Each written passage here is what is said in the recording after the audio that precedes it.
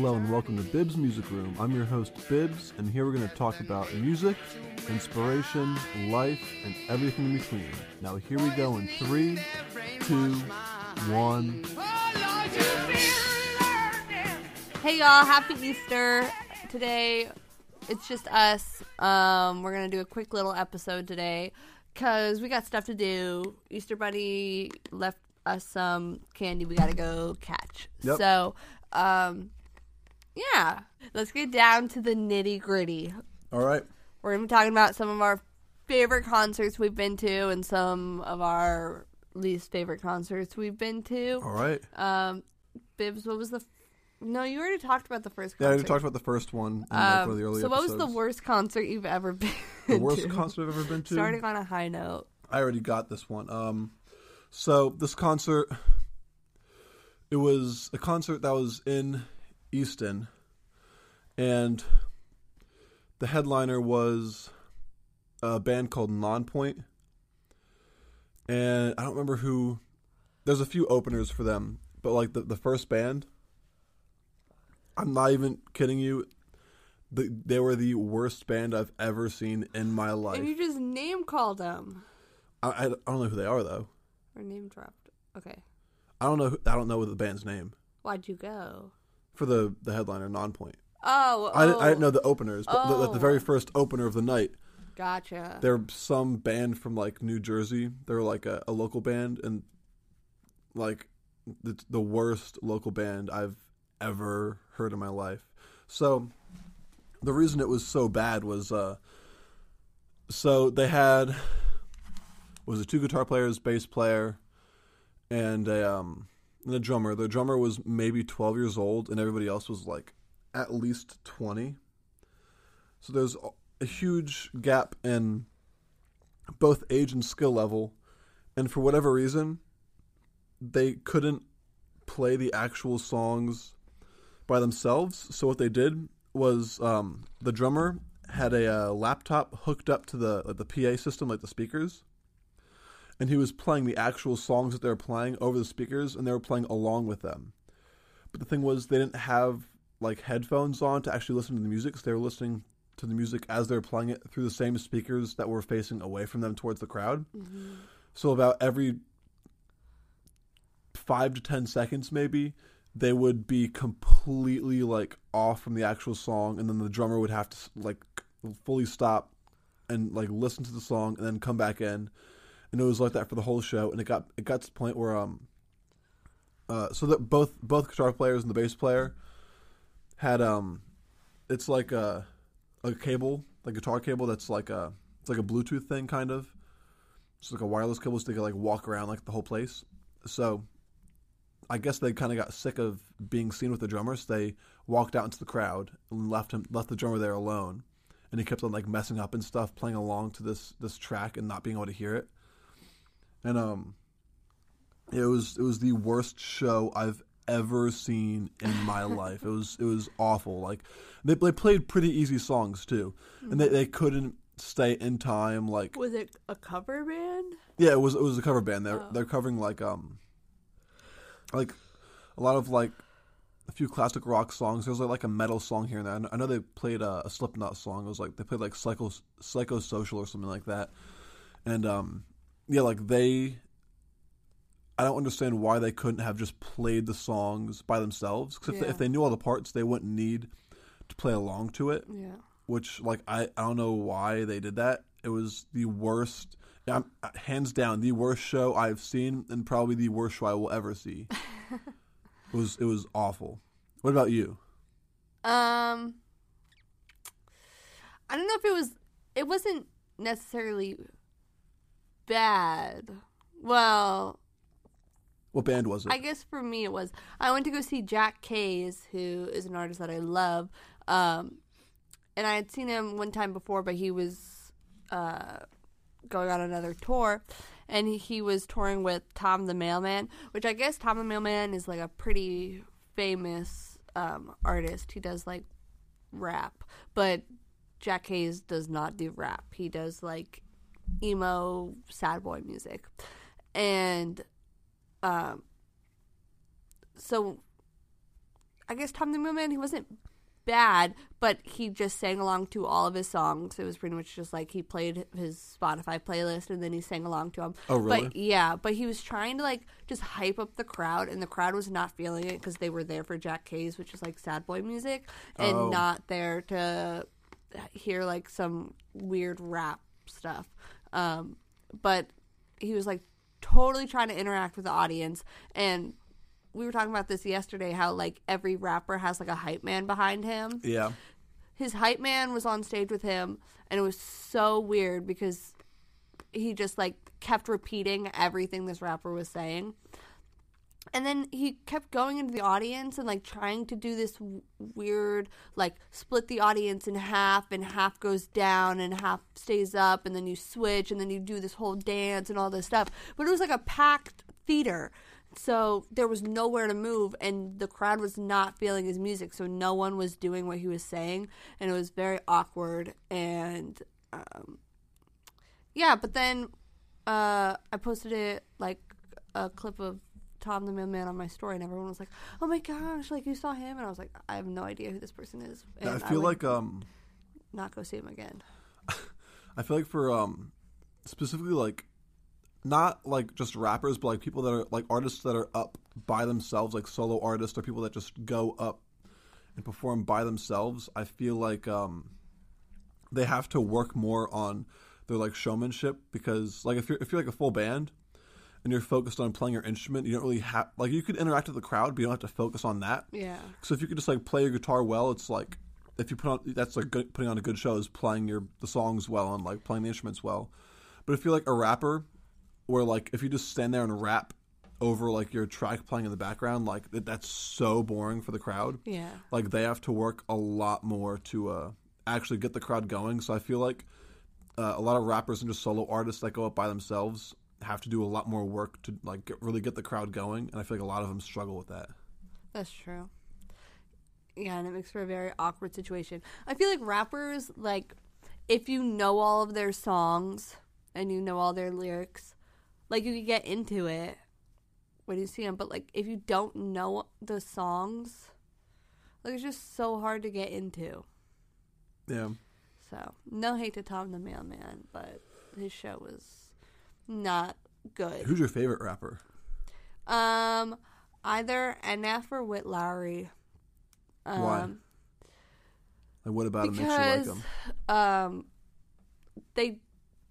NF more than Whit Lowry, but like they don't just rap about like sex and drugs and fame and all this stuff. I guess for me their lyrics are more relatable, and their music is more about, I don't know, it just has like a more musical quality about it, rather than just like I'm just gonna rap about like the same line over this beat over and over again. Oh, is it the one that you showed me where it was like it was like more classical music sounding kind of? Yeah. Like it was like piano or something like that playing. And okay. does a whole bunch of different styles. Like he just dropped an album Friday, and I listened to all of it, and like none of his songs sound the same. Like his last song on the album is barely any rap in it. It's pretty much just him singing. Oh, really? Yeah. And he has really good music to work out to. But yeah. Do you like any rappers? Yeah, I would say my taste in rap changes all the time. Like, I would say, like, all-time favorite rapper is probably just Eminem. Just because, like, he's just skill-wise a very good rapper. Another one I like is Nas. I actually discovered Nas through Damian Marley. Because, you know, my boy Damian Marley, like, was he my third cousin, I think? Yeah. Uh-huh. I was getting into his music, and then he did a collaboration album with Nas, and I was like, wow, Nas is actually really good. So I kind of got into Nas that way. And then, what's his name? Like, you know, my favorite all-time band is Linkin Park. Uh-huh. Do you know how there's two singers in Linkin Park? There's Chester Bennington, like the lead singer, and he like does like the screaming stuff. And they have a rapper, Mike Shinoda. He's also one of my favorite rappers because he's very good when it comes to having a very good like melodic flow, and also getting the exact like meaning across with his lyrics. Because like Eminem is good, but like he's good because he could rhyme anything with anything, and he's fast.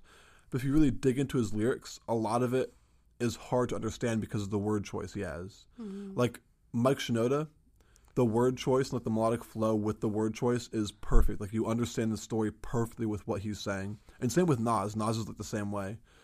But yeah, like I say those rappers are like my favorite. I'm not huge on rap because I'm more of like a rock, metal, indie, funk, jazz, Latin, reggae type of guy. But also classical. Rap though, like I do like rap, but like it's just like the genre that I haven't gotten into like the most. Yeah. I should also include some female rappers. I do like a lot of female rappers. Queen Herbie. Who's that? She's actually really good. She has very much like kind of like themed music. In what way? Like what kind of theme? Like she released like a whole like Halloween album. Oh. Yeah, and all of her songs were very like Was it like the Monster Mash was on there? Yeah. No, but spooky, scary skeletons. Yes. I do really like her as well. Some of her songs are like just a little cheesy, but there's a lot that are pretty good. How do you feel about like modern hip hop and modern rap and the classifications of what they are? Because to me personally, I think it's all just like rap. Like I hear Drake, and like Drake is under like the pop charts, but I just hear him as rap. Like Lizzo is just rap. Like I don't understand all those like more like hip hop rap like subgenres. Well, there's like R&B, which is like Drake would be considered R&B. See, like R&B to me is like older stuff, like things like kind of like Aretha Franklin, like that type of stuff. Michael Jackson would be R&B. Stevie Wonder would be in there. Really? Yeah. That is not what I would consider R&B. Well, I mean, like I'm thinking of like classic R&B, like, not like new R&B. Well, R&B nowadays. Louis Armstrong, that's like classic R&B. That's like 1910s, 1920s R&B.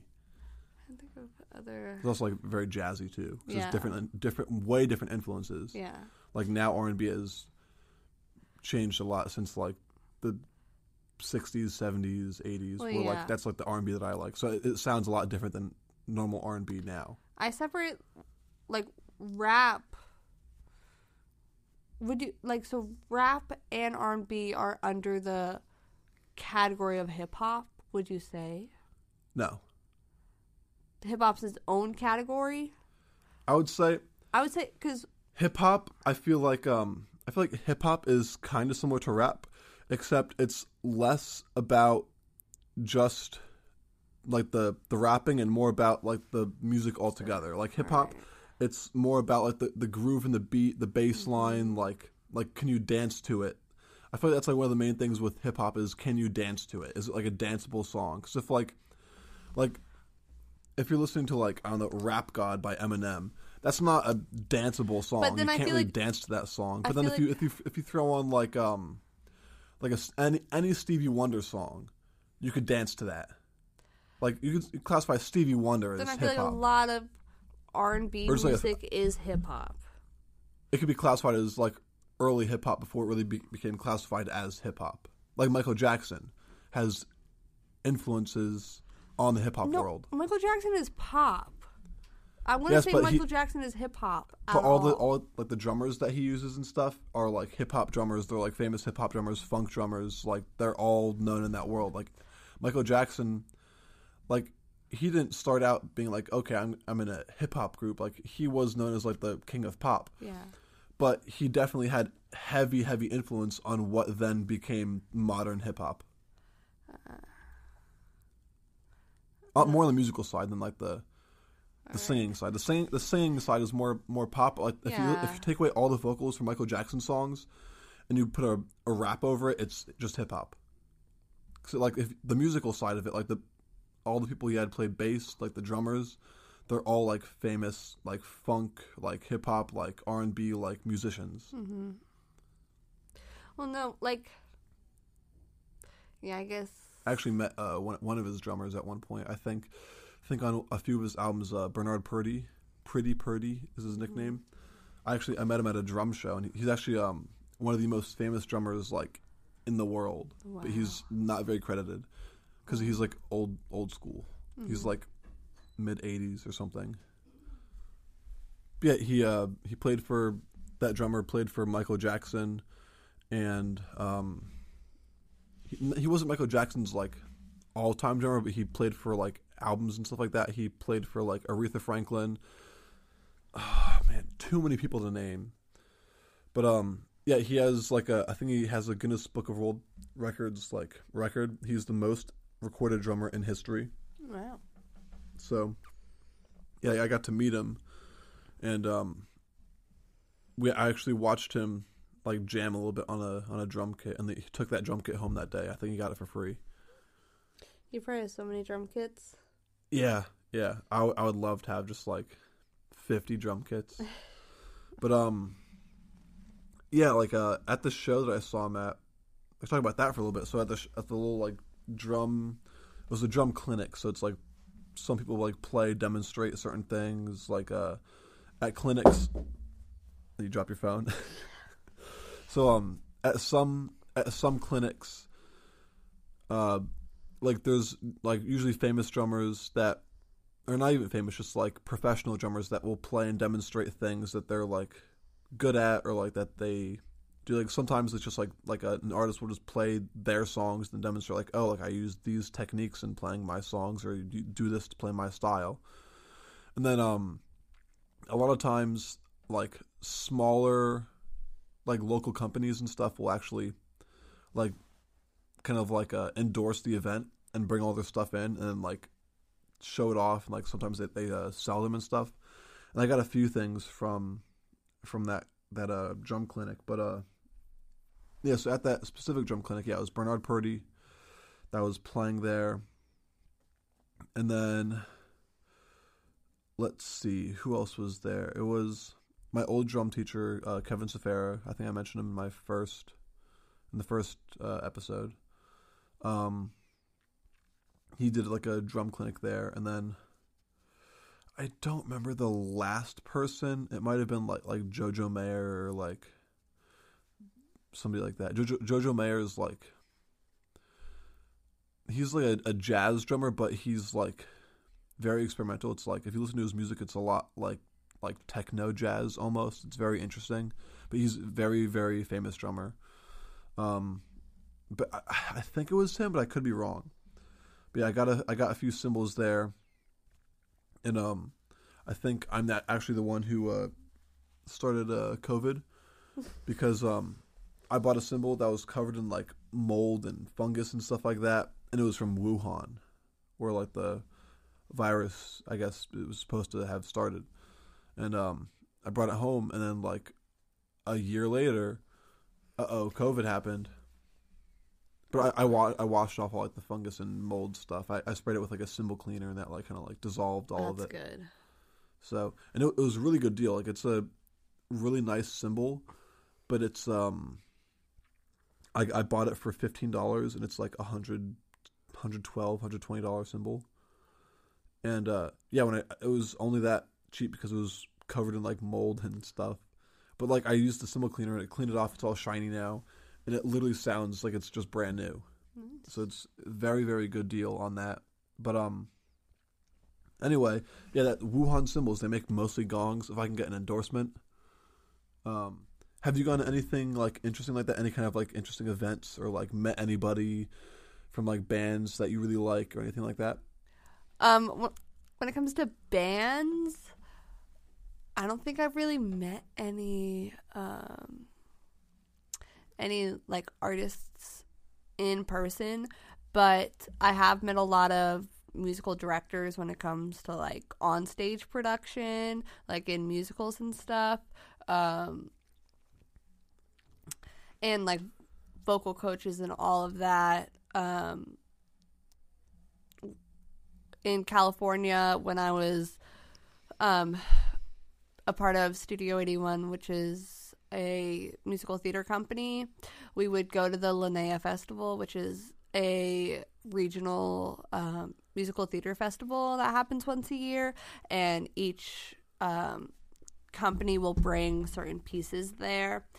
And there's also like different workshops where a few people will prepare songs and stuff like that, and then a like very well known in the industry vocal coach will pretty much critique you in the spot, and it's very nerve-wracking. You're in this room full of probably like 100 people, and you're just in front of everyone. You sing your song, and then you pretty much have it nitpicked, and you have to perform over and over and over again with this vocal coach. It's like a public like vocal lesson. But yeah, I've met a lot of well-known names in the musical theater world. Like who? Like, can you name drop? No, I can't. You can't name drop? No, none of them that I know the names of. But yeah, and then I've been to musical theater performances around Pittsburgh when my brother was in a bunch of them, and his directors were like very well known, and so because he was in the show, I'd meet the directors and all of that. So I met those types of famous people, but not really artists themselves. All right, we gotta wrap it up.